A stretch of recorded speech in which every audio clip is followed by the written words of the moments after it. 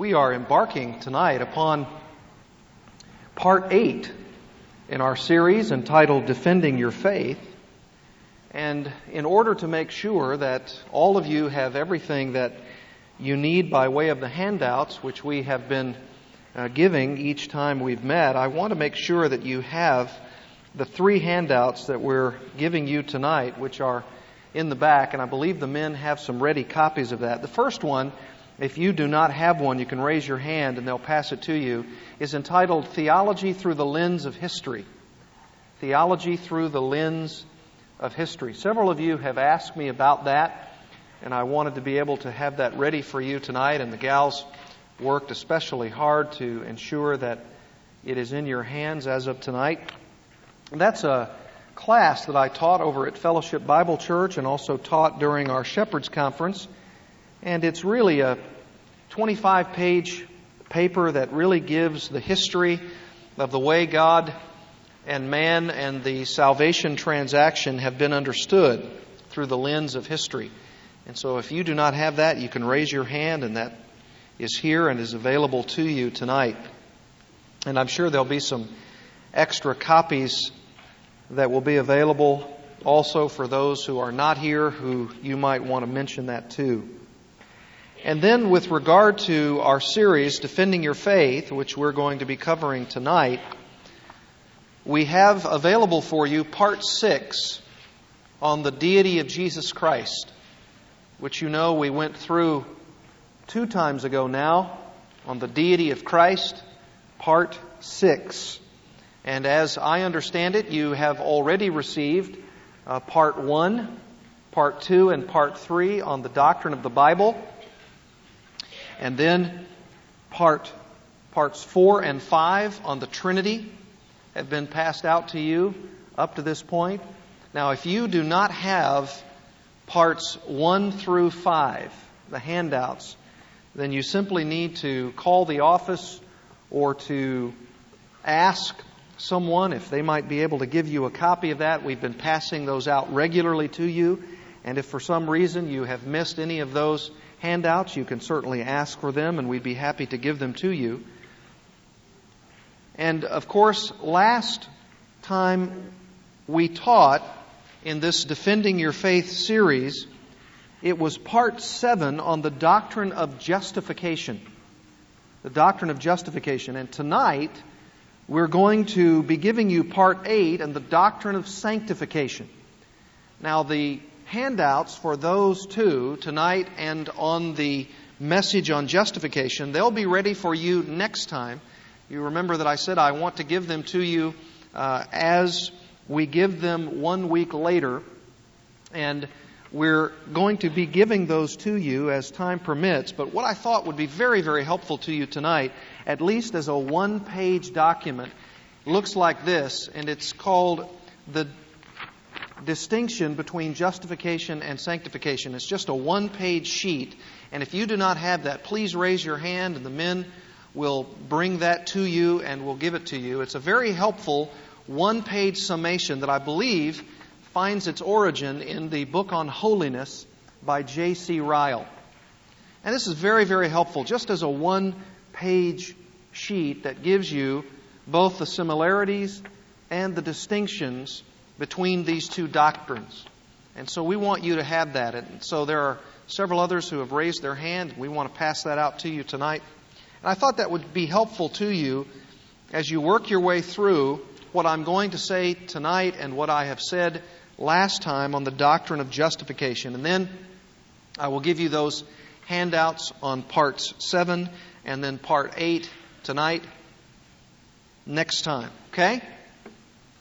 Now tonight we want to occupy our time with this matter of the doctrine of sanctification. In our last session, we spoke about that crucial doctrine of justification, and we said that if a man is to be right with God, it would be solely on the basis of his being declared righteous by God, and that based not on his own merits, but upon the merits of the life and death of Jesus Christ.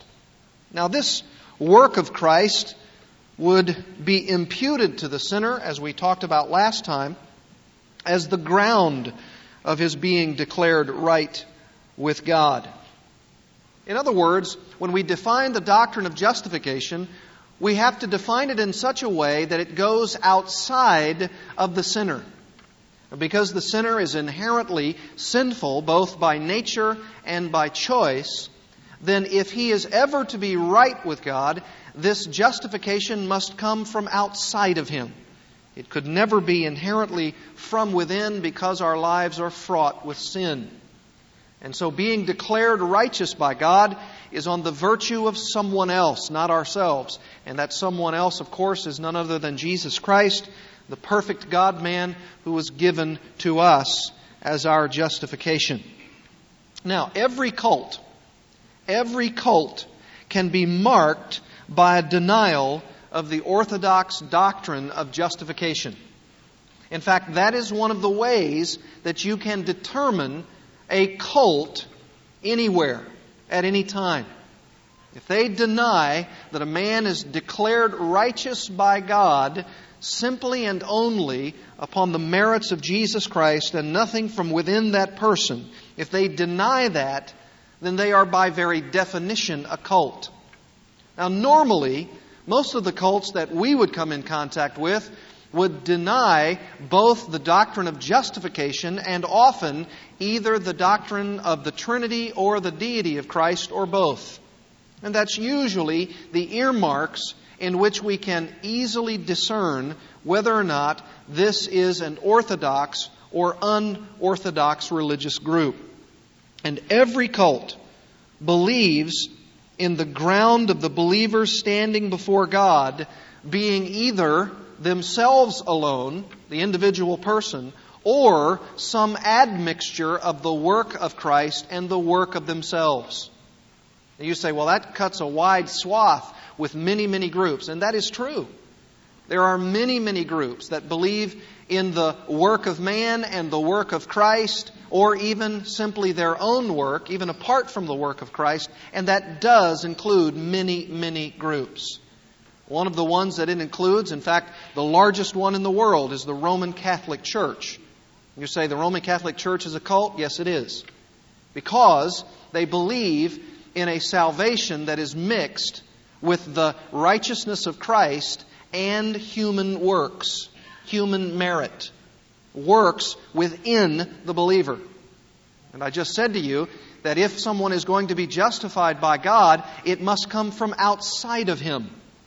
And if any group believes that the righteousness that is acceptable to God comes both from within and from without, even an admixture of the two, they are inherently a cult. Now the question is, what must we think about such a thing? Well, normally, when you brand some group or organization a cult, you have to say what kind and how far have they fallen in their view of God and His world. And there are, of course, cults all around who have many, many strange and varied teachings, which by the very nature of much of what they teach, you can easily discern where they're coming from. Sometimes it's far more subtle than that. And so you have to be a very, very wise and noble Berean, examining the Scriptures daily to see whether these things are so, to be able to discern the truth and error in any one group. And one of the initial marks of the cult-like tendencies of any group is what they do with the doctrine of justification. Now, another thing that often occurs within cults as we defend our faith is on this matter of the doctrine of sanctification. They, that is, these cults, confuse oftentimes the doctrine of sanctification and add it to justification. In fact, you could make the case that anyone, any individual or any group who takes the works of the individual person and adds it to the work of Christ is confusing the work of sanctification and the work of justification. Because any work that I do is properly within the realm of sanctification. It's something that I'm doing. It's work that I'm doing in my life in order to be accepted by God. by the very biblical definition, that is sanctification. That's in that doctrinal realm. And if a person believes that somehow they are doing some work, then they're confusing the two doctrines, justification and sanctification. And of course, they're heretical on both. And because these cults and groups don't teach the orthodox view of justification, they will inevitably come up with heretical beliefs and teachings on the doctrine of sanctification. Now, what we're going to do tonight is we're going to teach the biblical doctrine of sanctification. I wish we had time to go through what many of these cults specifically believe on these doctrines so that you can see clearly why they have aberrant views on sanctification. We'll talk very briefly at the end about some of these and some of the approaches to sanctification that they teach, but at least tonight I want you to have a handle on what you believe regarding the doctrine of sanctification. Now, I think it's well for us, first of all, to define what is the doctrine of sanctification. No one can rightly defend their faith unless they have a solid understanding of the doctrine of sanctification. And what I mean by the word sanctification, which is a big word, it's a word that's not often used, it should be, but it isn't. What I mean by sanctification is this: it is the process of growth within the believer in which he matures into the image of Jesus Christ. Now, if you're taking notes, I'll give that to you again so that you can have it for your study. The doctrine of sanctification is the process of growth within the believer in which he matures into the image of Jesus Christ. That, simply stated, is the process of sanctification. That's how the Bible defines it.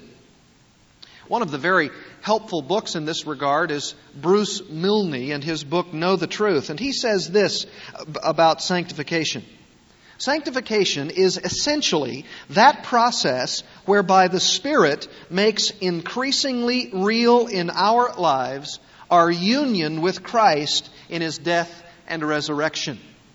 In other words, what God has done to us or for us in the matter of our justification, being declared righteous on the merits of Christ and His work on the cross, then God makes real to us our own union with Christ through His death and resurrection. That's sanctification. God making real to us, showing us the relationship of what Christ did on the cross and declaring us righteous before God, and how that real, tangible justification begins to work itself in us, the matter of change, spiritual change. That's very, very helpful. You could say it like this: the doctrine of sanctification is the process of conforming me into the likeness of Christ. I'm changed. I'm a different person. Justification does not make any real change in the individual believer at the very point of that justification. It's a declarative act. It's what someone does for me, God through Christ. But sanctification is what God immediately does on the heels of justification to make me righteous. And you say, boy, that's a very fine line. Yes, it is a fine line, but it is a line that needs to be drawn nonetheless. Sanctification is not justification, and justification is not sanctification. The two are distinct, yet they are inseparable. And we want to understand this matter of sanctification. What does it really look like? I mean, if you were to say about a person, they are sanctified or they are in the process of sanctification, what does it look like? Well, I want to give you in outline form 3 points. 3 points that give us a real and tangible look at the matter of sanctification. Point number 1 is this. If we want a great, solid, biblical handle on sanctification, we must realize, first of all, that sanctification is recognizing that Jesus Christ Himself is our holiness. Sanctification is the recognition that Jesus Christ Himself is our holiness, or He is our sanctification. You say, what do you mean by that? Well, what I mean by that is this, that the Bible explicitly teaches that Jesus Christ is our holiness. That is, He is the one who has accomplished our sanctification for us. Because He was the very sanctification of God. He is the very one who completely was set apart unto God. You say, well, where is that in the Bible? Well, I want you to turn, first of all, in your Bibles to 1 Corinthians chapter 1. 1 Corinthians chapter 1 for the biblical proof of this teaching. In other words, when we are saying that we are on the road to sanctification, if we're on the path of holiness, being conformed to the image of Christ, the Bible tells us that Christ has gone there before us. That He has gone there before us to lead the way. And that He is the very sanctification of God. 1 Corinthians 1:30 says this. Paul speaking to the Corinthians, and he says, but by His doing, God's doing, you are in Christ Jesus. See, there's that issue of justification. Anyone who is declared right by God, according to Paul in the Bible, is in Christ. In Christ Jesus. And he says, by His doing, by God's work, you are in Christ Jesus, who became to us wisdom from God and righteousness and sanctification and redemption. You see, Jesus Christ is presented to us here as the author of sanctification. He is the very essence of being set apart by God Himself. You could say He is the captain of our salvation, both in our justification, because He made it a reality, and in our sanctification, because He was perfectly and completely set apart by God. That is a wonderful, wonderful truth. You might even say it this way, that Jesus Christ, in the matter of being our sanctification, is the pioneer.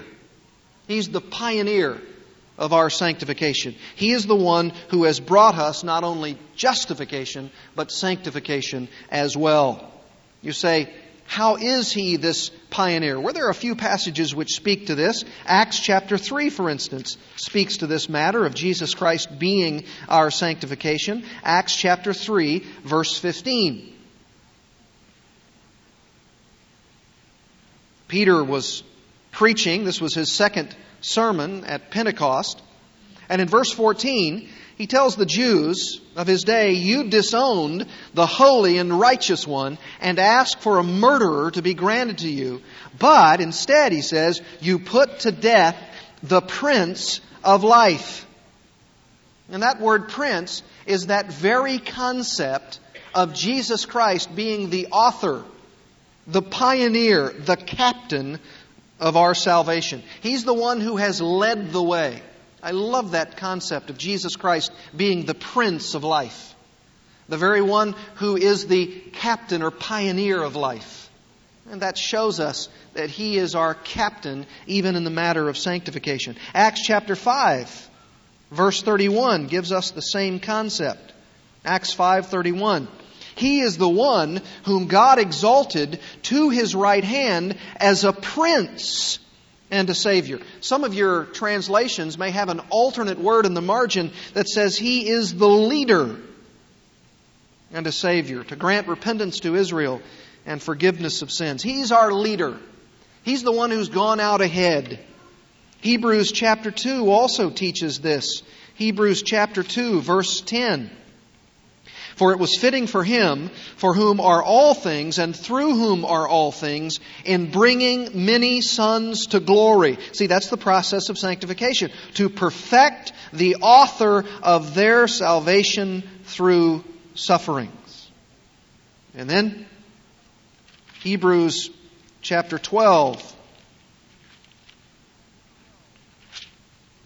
Just the idea, again, that Jesus Christ, Hebrews 12:2, is the author and perfecter of faith. The word author there, again, as an alternate, is the leader. He's the leader of our faith. He's the one who has gone before us.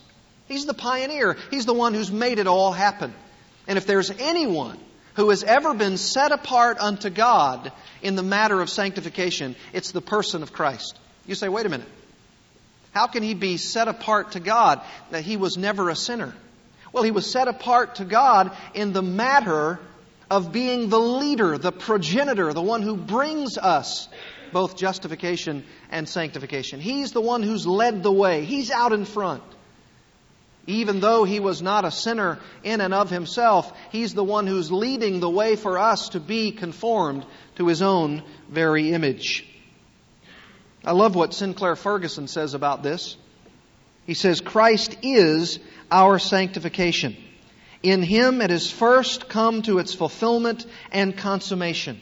He not only died for us to remove the penalty of our sin by taking it Himself, He has lived, died, risen again, and been exalted in order to sanctify our human nature in Himself for our sake. He goes on to say, He is the lead climber. Isn't that good imagery? He's the lead climber who is the first and only fully sanctified person. As pioneer, Jesus has Himself gone ahead of us to open up the way to the Father. By doing so, He brings to the Father in similar obedience all those who are roped to Him by grace and faith. You see, it's the imagery of Jesus Christ being that lead climber who's walking up the mountain of sanctification, completely and perfectly set apart by God to be that leader. None of us could be so because we have sin in our life. He's the one who is leading the way as the lead climber. And if we're in Christ, we're all grabbing a hold of the rope of sanctification, and He's leading us up to the pinnacle of the mountain, which is full glory. Boy, that's rich. That is so good. You say, well, I'm not sure about this. It sounds sort of strange. I don't know that I've heard much about this idea before. Well, you have to look no further than John chapter 17 to see what Jesus Himself says about Himself in this matter of sanctification. In John chapter 17, verse 17, which you know well, says this, sanctify them in the truth. Jesus speaking to the Father, sanctify them in the truth. Your word is truth. But notice He goes on to say, verse 18, as you sent me into the world, I have sent them into the world. You see His leadership? As the Father has sent Christ into the world, Christ therefore has sent believers into the world. And then He says, verse 19, this incredible statement, for their sakes, I sanctify myself, that they themselves also may be sanctified in truth. Have you ever seen that verse? That's a wonderful verse. That's speaking of Christ saying, I am willing to set myself apart for the task of being the author, the prince, the captain, the pioneer of the matter of salvation. I'm leading the way, and I surely will bring you along with me as the rope is pulled. That's very, very wonderful theological truth. Listen, any sanctification we experience, any righteousness, any growth, any maturity, any conformity to the image of this Christ whom we say we love and serve, is simply the result of the path He Himself has paved before us. That's our Christ. We cannot be sanctified apart from the sanctification that Christ Himself went through on our behalf. Every step He took in His earthly ministry was designed for us to see the sanctification process. That's why you know now that when it came time for Jesus to be baptized, it wasn't that He needed to be baptized for any sins in His life, but He says, permitted at this time in order to what? Fulfill all righteousness. You see, He was totally and completely set apart to God. And the fulfillment of all righteousness is what Christ, as the leader, is going to do. This is a wonderful, wonderful truth. Any real sanctification that we undergo is only because we have Christ as our leader, who shows us the way to be set apart by God. There are a number of other passages, maybe a couple of them, that would show you this Christ as the model or the example in our sanctification. 1 Peter chapter 2, verses 18 to 23. We don't have time to look there, but at least you can write it down. Look at it later. Hebrews 5:8, which is a wonderful passage in this regard, and then also Hebrews 2:11. Hebrews 2:11. You know, that's the reality of what Paul himself knew in his own life when he thought about Christ as his sanctification, Christ as his holiness. You remember a number of times Paul would say something like this, 1 Corinthians 15:10, I labored more than you all. That's work. That's the exerting of effort. That's sanctification. I labored more than you all, he said, yet not I, but the grace of God that was in me. You see, immediately harkens back to the power source, to the grace source. And the grace source is Christ, because He has led the way. You remember Paul saying in 2 Corinthians 12:9, I will boast in my weakness of the power of God. It's the power of Christ. It's the leadership of Christ. It's the pioneering work of Christ that allows any of us to be sanctified at all. Colossians 1:29, Paul said, I labor, I strive to present every man complete in Christ, and yet it is the power of God that mightily works within me. You see, he couldn't even say that. He wouldn't even say that unless he knew that Christ Himself was the leader, the pioneer of all sanctification in the believer's life. You say, well, this is not necessarily a truth that I've been very familiar with before. Well, you should. And that's why we're spending time on it tonight. Because in order for you to defend your faith accurately, we need to understand that Christ is not just the one who's brought me justification, but He's brought me sanctification as well. All right, point number 2. Sanctification is not just Jesus Christ being confirmed by the testimony of Scripture as the one who's truly and completely set apart by God. But secondly, sanctification is the living out of my union with Jesus Christ.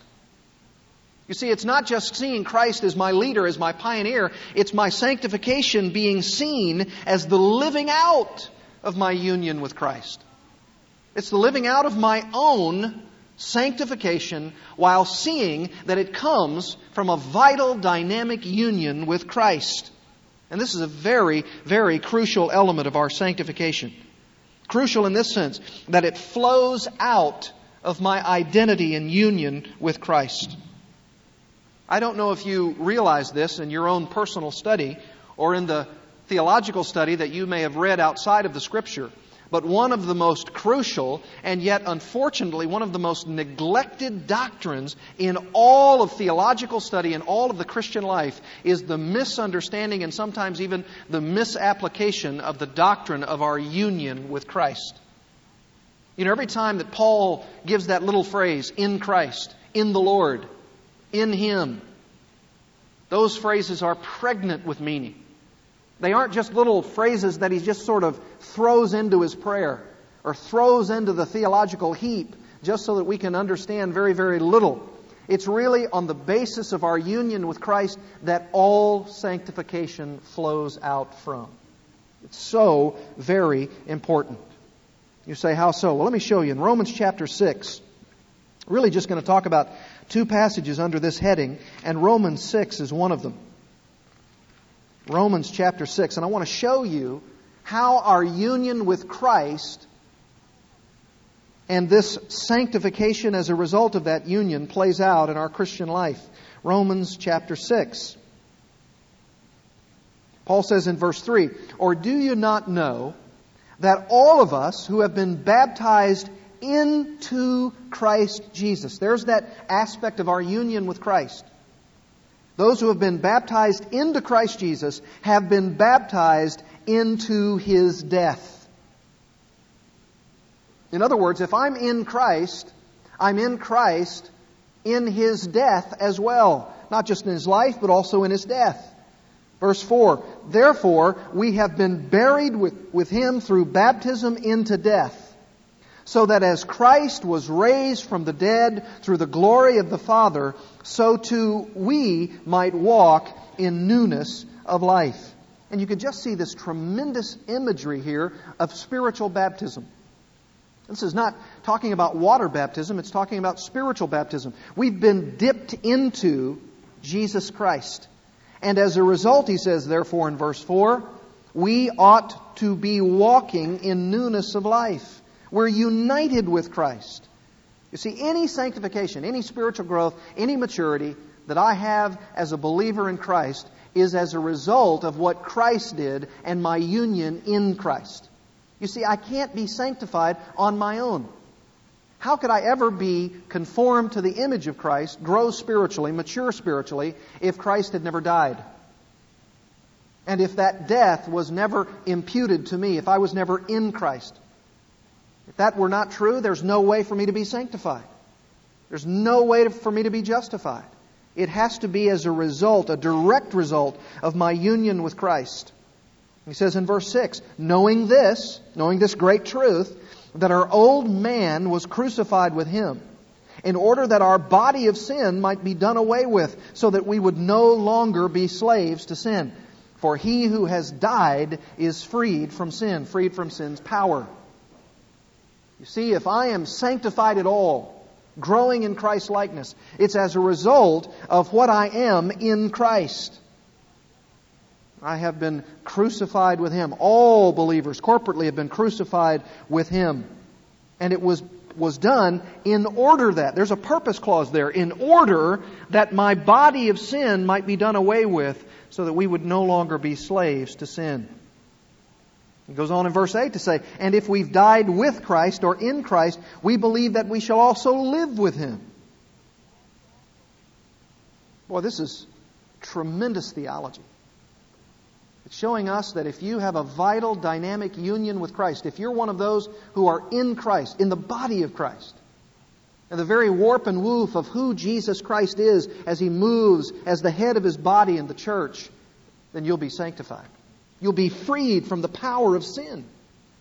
Have you ever struggled with the matter of sin? And have you ever said to yourself, my goodness, this thing just keeps hanging on. This is a struggle. This is hard work. Well, the work becomes easier as you mature in your knowledge and understanding that, listen, if I'm in Christ, if I'm in Him by virtue of His death and burial and resurrection, the Bible tells me that I will also then ultimately be able to walk in newness of life. I'll be able to respond to sin. It will not be the master over me.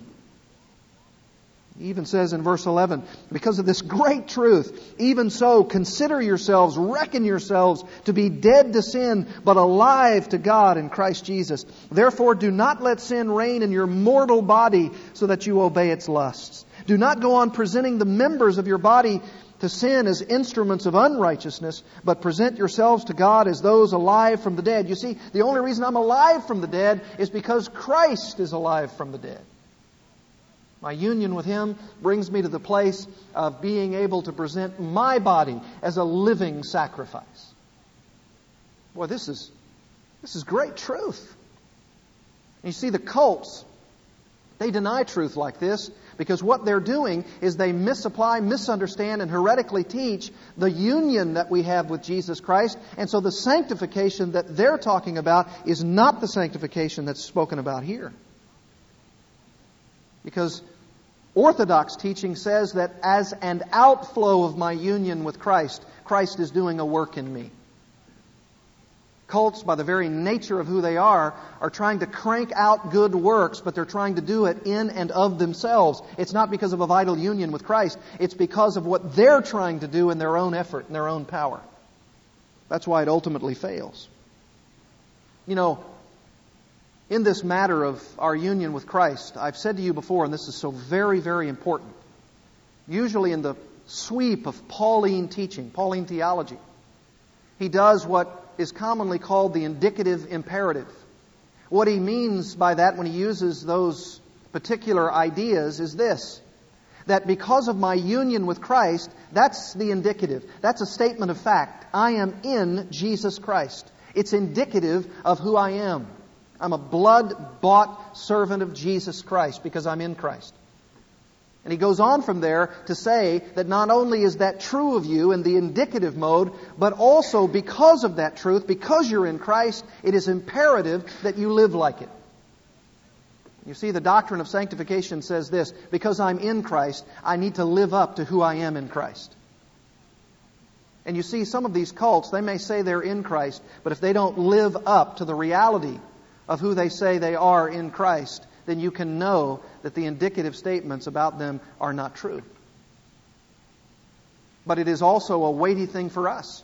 Because if we say we have a vital, dynamic union with Jesus Christ, if we say that's indicative of who we are, then what does that mean in our sanctification? That it needs to occur. That full and complete effort needs to occur in this Christian life because I'm attempting to live up to who I say I am in Christ. You see, that's why someone who says, well, I'm a Christian, but I'm not growing. Or someone who says, well, I'm a Christian, but I'm not in fellowship with the Lord. Or someone who you perceive their life and you look at it, maybe it's a friend or a relative or a family member, and you look at their life and you say, over the pattern of your life, as long as I've known you, I haven't seen that growth. I haven't seen that maturity. I wonder where you are. And it could be that it is true. It could be that it is true. That the indicative statements that they're in Christ are not so. And therefore, that is the very reason why they haven't lived out those imperatival commands of the New Testament. That's why Paul, when he says, like he does so many times in his epistles, here's theology, here's truth, here's statement of fact about those who are in Christ, and then he'll turn that corner usually with the word therefore, and he says, therefore, as a result of everything I've just told you, as a result of who people are when they're in Jesus Christ, therefore now you ought to live like it. Now that you know the truth, live up to the truth. Sometimes it's called positional truth and practical truth. That's good. Sometimes it's called doctrinal truth and devotional truth. It's the idea that if I'm in a vital union with Jesus Christ, it's going to change my life. Paul would not even conceive here in a place like Romans 6 of someone saying, well, I'm in union with Christ, but my life has never really changed. I have a vital, dynamic union with Christ. I mean, I'm in the kingdom, but my life has never really changed as a result. Paul wouldn't even understand that kind of teaching. He would reject that kind of teaching. That's why sometimes when you talk with these members of these cults and you ask them about the change, there might be some sort of external morality that has changed, but inside the heart, especially those who have really begun to check the insides. I've told you before that this particular man that John MacArthur had ministered to by virtue of radio and kept affirming the doctrine of the deity of Christ, and he was a Jehovah's Witness. He began to say in his testimony that as I really began to examine my life, I had to realize that even though I was working hard, even though I was going all over the Florida countryside trying to tell people about my Jehovah's Witness theology, I realized that my heart had never changed. My life had never really been different. And that's from a man who had, even as a vocation, the responsibility to tell people about what Jehovah's Witnesses teach. But he had to say that in the deep down recesses of his soul, he'd never really changed. And when he realized that, he realized, I'm not in Christ. And when he prayed to receive Christ, and when he was brought into that glorious and vital and dynamic union with Christ, his life began to change. And when it began to change, he realized the link up between that which God says is indicatively true and that which God says is imperatively a must. And that is change. This is sanctification, my friends. And this is the truth of your life and my life if we say we're in Christ. You remember Paul in Colossians chapter 3? He says, therefore, if we've been raised up with Christ, seated with Him in the heavenlies, if this is true of you, if this is indicatively a part of your life, if this is a statement of fact about you, then keep seeking the things above, where Christ is. He goes on to say, if this is true of you, then this is the way you're going to live. That's sanctification. Boy, that's a tremendous boon to me when I understand that my union with Christ means that my life is going to change. And everyone ought to use that as a barometer to say, am I in Christ? Look at my life. Has it changed? Am I a different person? Do I have new attitudes, new ideas, new thoughts that didn't come from me? I had my old thoughts that I was grappling with. Are these new thoughts coming to me from a genuine relationship with Jesus Christ? I'm going to start preaching here in a minute. All right. And I love, by the way, the opportunity to discuss, when we discuss these truths, a very, very important and, again, often neglected truth, and that is this, that when we're talking about believers being in Christ, it is virtually the teaching of the New Testament that every time it talks about someone being in Christ, it's talking about our corporate relationship together. We live in a culture, as I said this morning, that is so individualized that every time someone talks about their relationship with Christ, they really do harm and disservice much of the time to the teaching of the New Testament. Because in the New Testament, all of the time when it talks about our relationship to Christ, it's our relationship to Christ, our communal relationship to Christ, our corporate relationship to Christ. All of the plural we's in those New Testament epistles are talking about the we of the body of Christ, usually expressed in a local congregation. You say, well, does that mean that we really don't stand before God as an individual? No. And God often uses us and often directs us and often deals with us as individuals. But the primary responsibility of the body of Christ is to understand that we are the body of Christ. It's a corporate dynamic. Bruce Milne again says so very wonderfully. This is really good. The Christian life is inescapably corporate. Teaching on Christian holiness has frequently concentrated almost exclusively on the holy man or the holy woman, to the neglect of the biblical concern for the holy people or the holy church. This whole approach, he says, needs re-examination. The bulk of New Testament teaching on the Christian life, including the major sections on holiness, occur in letters addressed to corporate groups, to churches.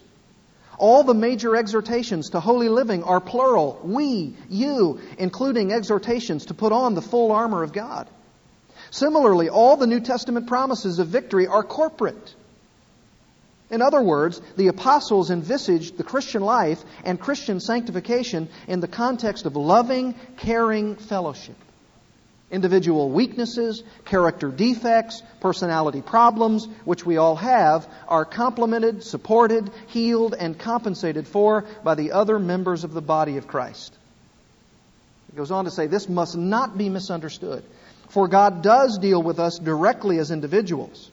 Each Christian is summoned to costly personal repentance from sin and to the highest standards of holiness.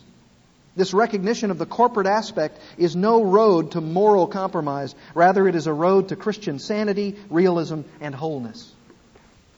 That's good.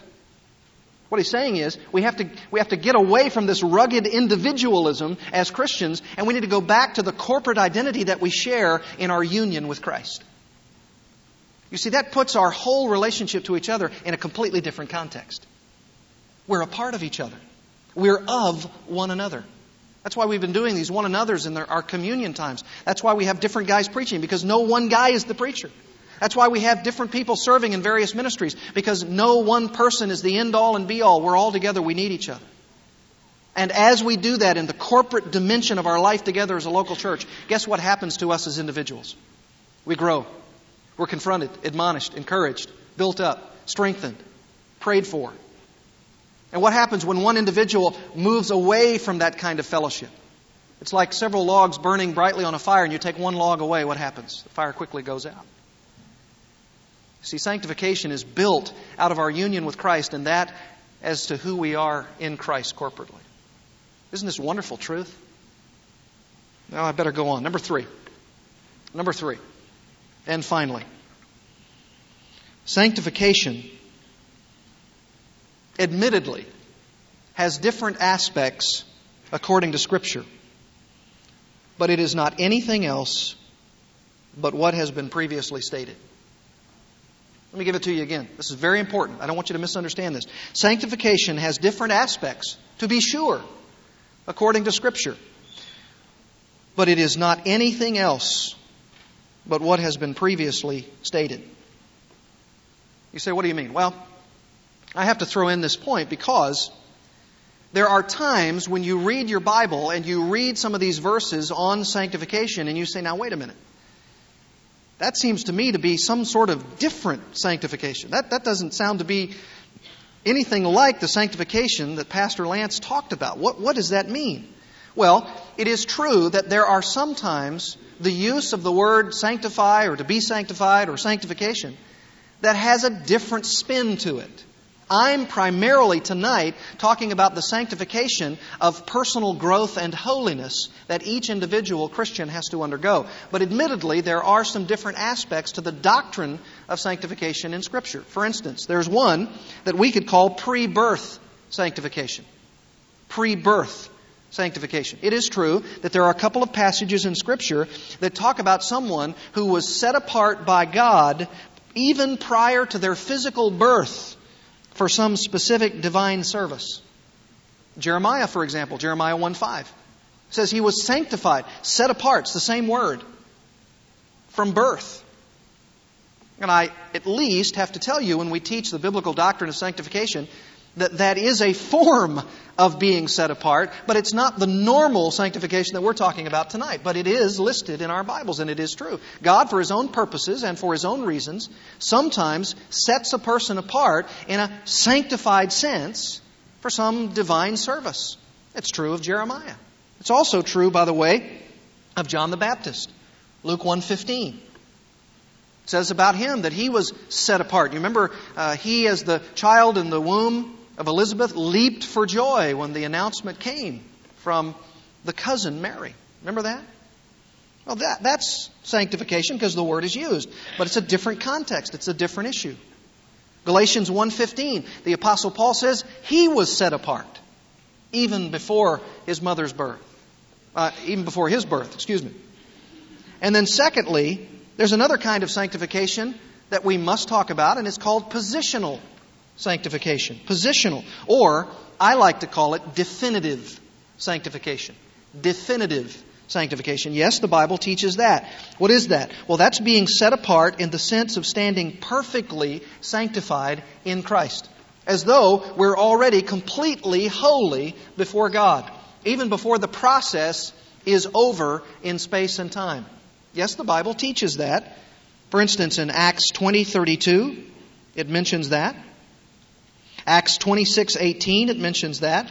And then there's one passage that really speaks of that, 1 Corinthians 1:2.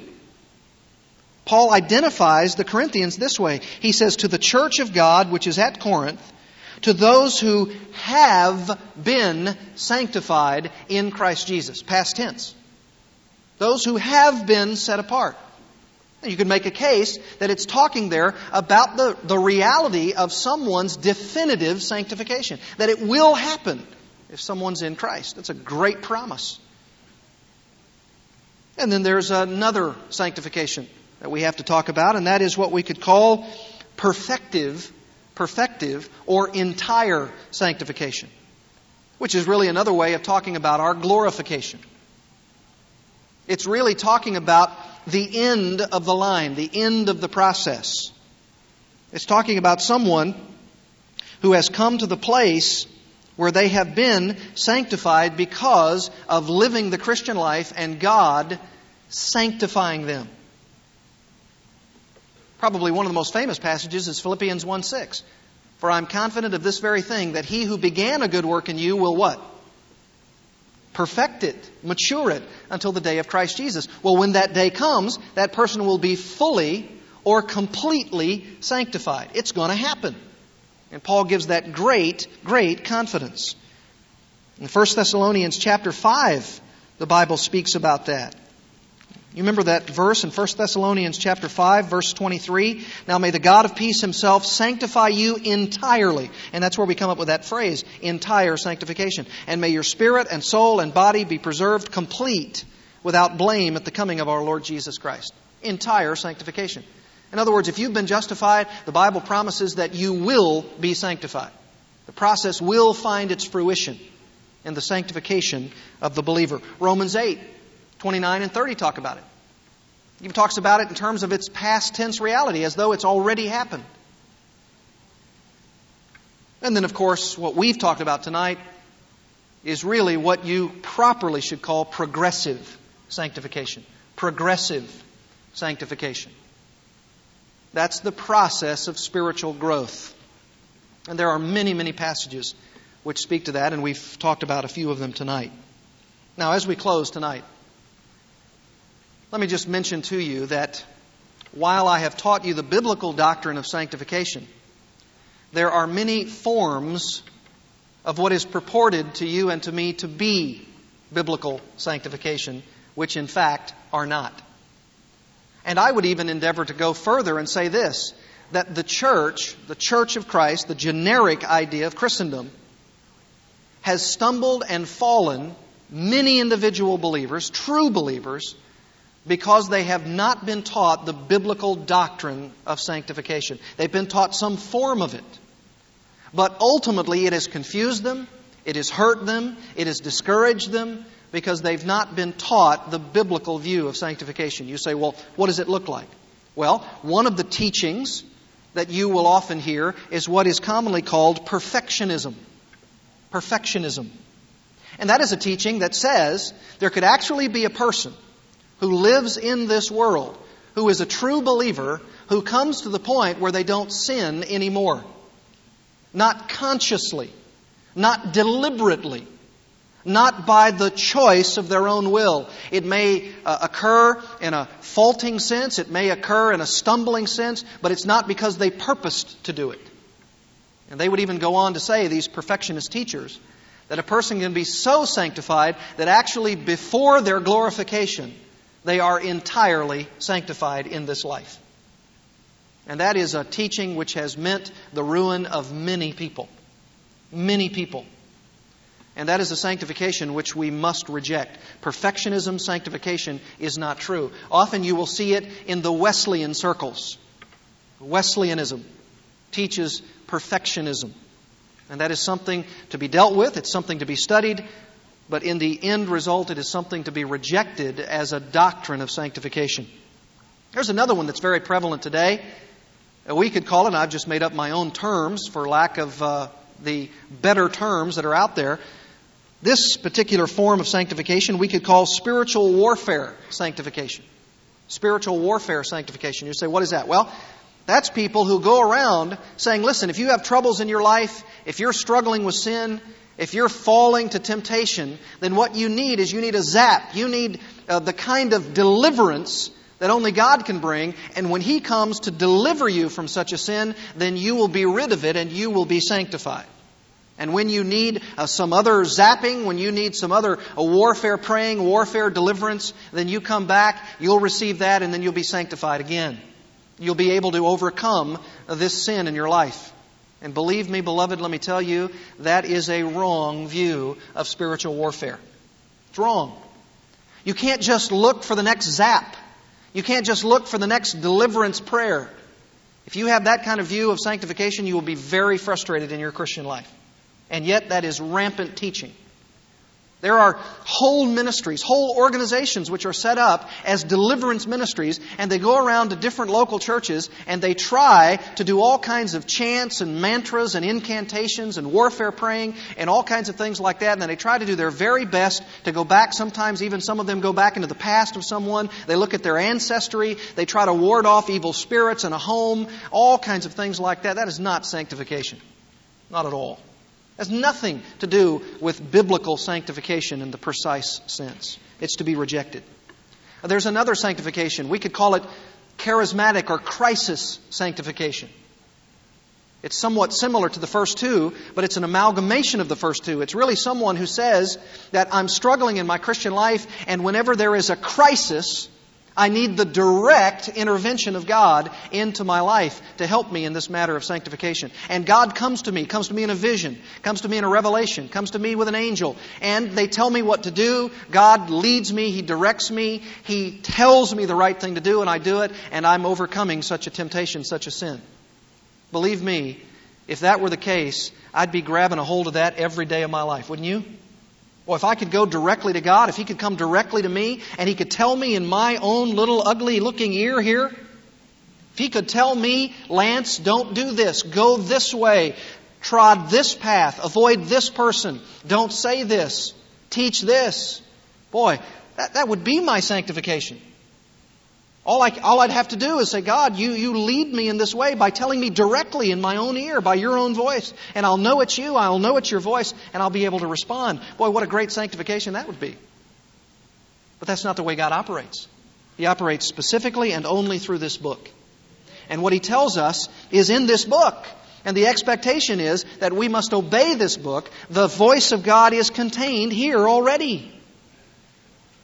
Charismatic crisis sanctification will not do. There's another one. We could call it Keswick, higher life, deeper life sanctification.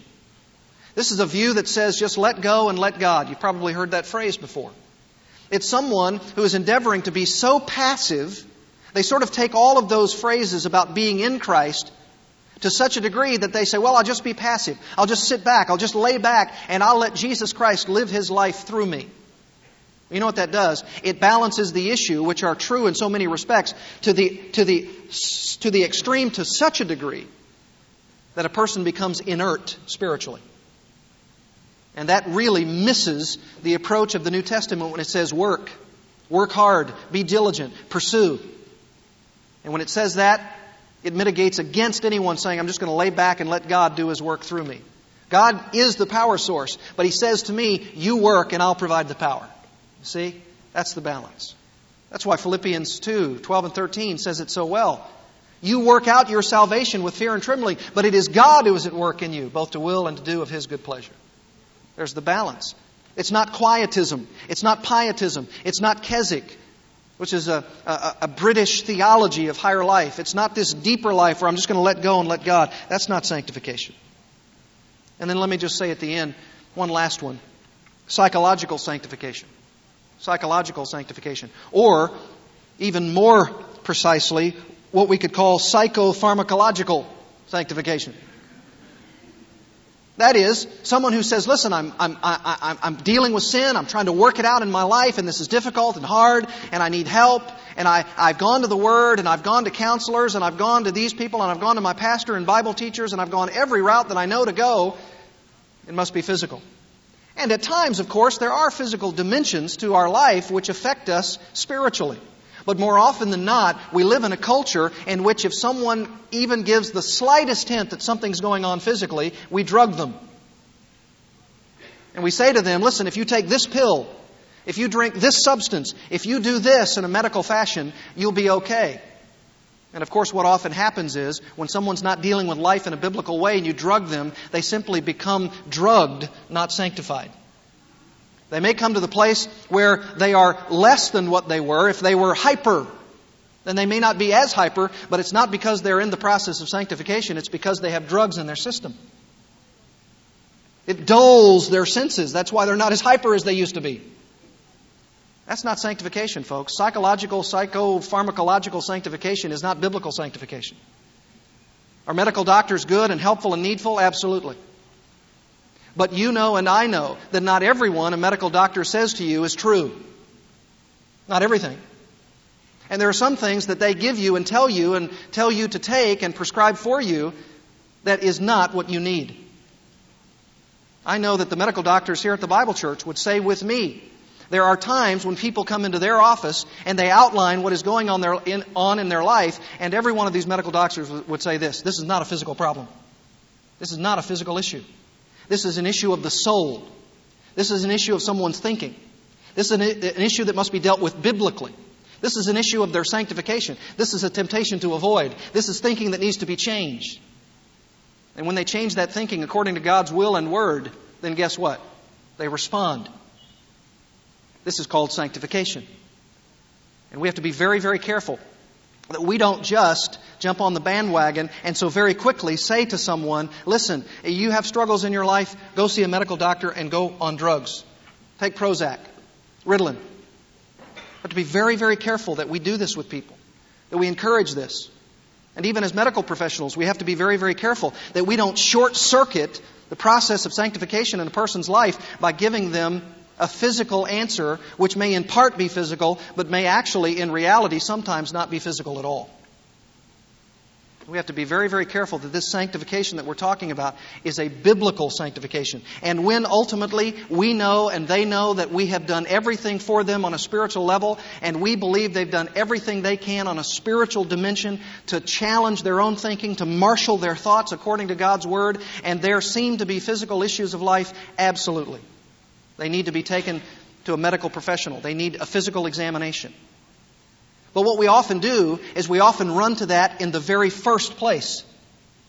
And when we run to that in the very first place, we short-circuit what God could and would and should do in their lives if we avail ourselves of His Word and His wisdom. And so psychological sanctification, which is probably the most rampant in our day, is something we have to be very, very careful. And when we are, we'll be able to help people in ways that will be dramatic. You say, do you have testimony of this? Yes. I've had testimony of some people who've come to me for counseling. I remember specifically one lady who came to me, had a troubled marriage, troubled relationship with her husband, troubled relationship with her children. She'd gone to a medical professional. They'd given her all kinds of drugs to take. She had a list of drugs she was taking that was an arm length long. And we began to work and talk and pray and study and look at her thinking and challenge her in that area. And she began to see these issues as ultimately spiritual at the core. And she began to say to herself, you know what? I've allowed these drugs in my system, and I believe ultimately my issue is spiritual at its core. And she began to challenge her own thoughts. I never told her to do anything with regard to drugs. I never even counseled her to do anything with regard to that. I'm not a medical professional, nor would I give anybody advice in that arena. But what I said was, the spiritual dynamics of your life need to be dealt with in this way. And when she responded to that, she ultimately decreased the level of that medication, and she came out the other side, and she has not been on drugs since. She was challenging her own life, her own thoughts, and she was marshaling those thoughts according to the will and Word of God. And it was beautiful to see. And to this very day, there's a twinkle in my eye and there's a twinkle in their eye, because they know that they've worked through those issues in their marriage and the issue of her thoughts and her husband's thoughts to a point where now this man is pastoring today. It's a wonderful truth, this sanctification. And it's something that we all desperately need to pursue. Don't buy into that which short-circuits the matter of true biblical sanctification. And when you do, when you grab a hold of this biblical sanctification that we've talked about, it is so radically freeing. It is so wonderful. It's so dynamic. It causes one to be just like Jesus Christ. Amen and amen. Let's pray together.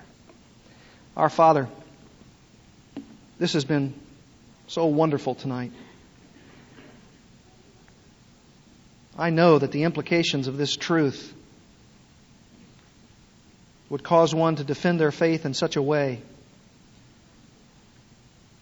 that they can say, I know I'm not what I ought to be, but I thank God I'm not what I was. I'm growing. I'm learning. I'm coming to a place of genuine, heart-rending, biblically precise sanctification. And it is painful, but it is beneficial.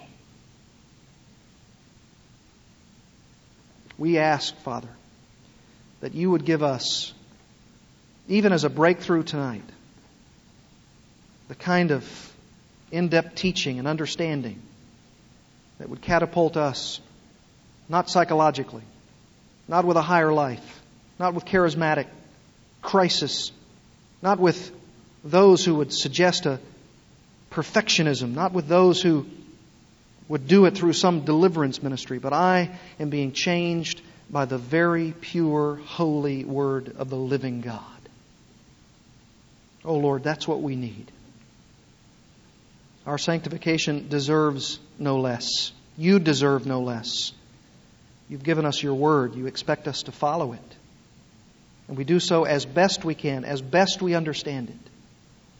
And when we see these kinds of short-circuited sanctifications, we know that we must follow the path that you have already laid out for us. And we do so willingly and excitedly, because you're working your work of grace in us. May we not impede it in any way, so that Jesus Christ, the leader and pioneer of our sanctification, would be so real to us, we would be becoming just like Him. We thank you for this study tonight. May it profit our souls throughout all eternity. In Jesus' name, amen.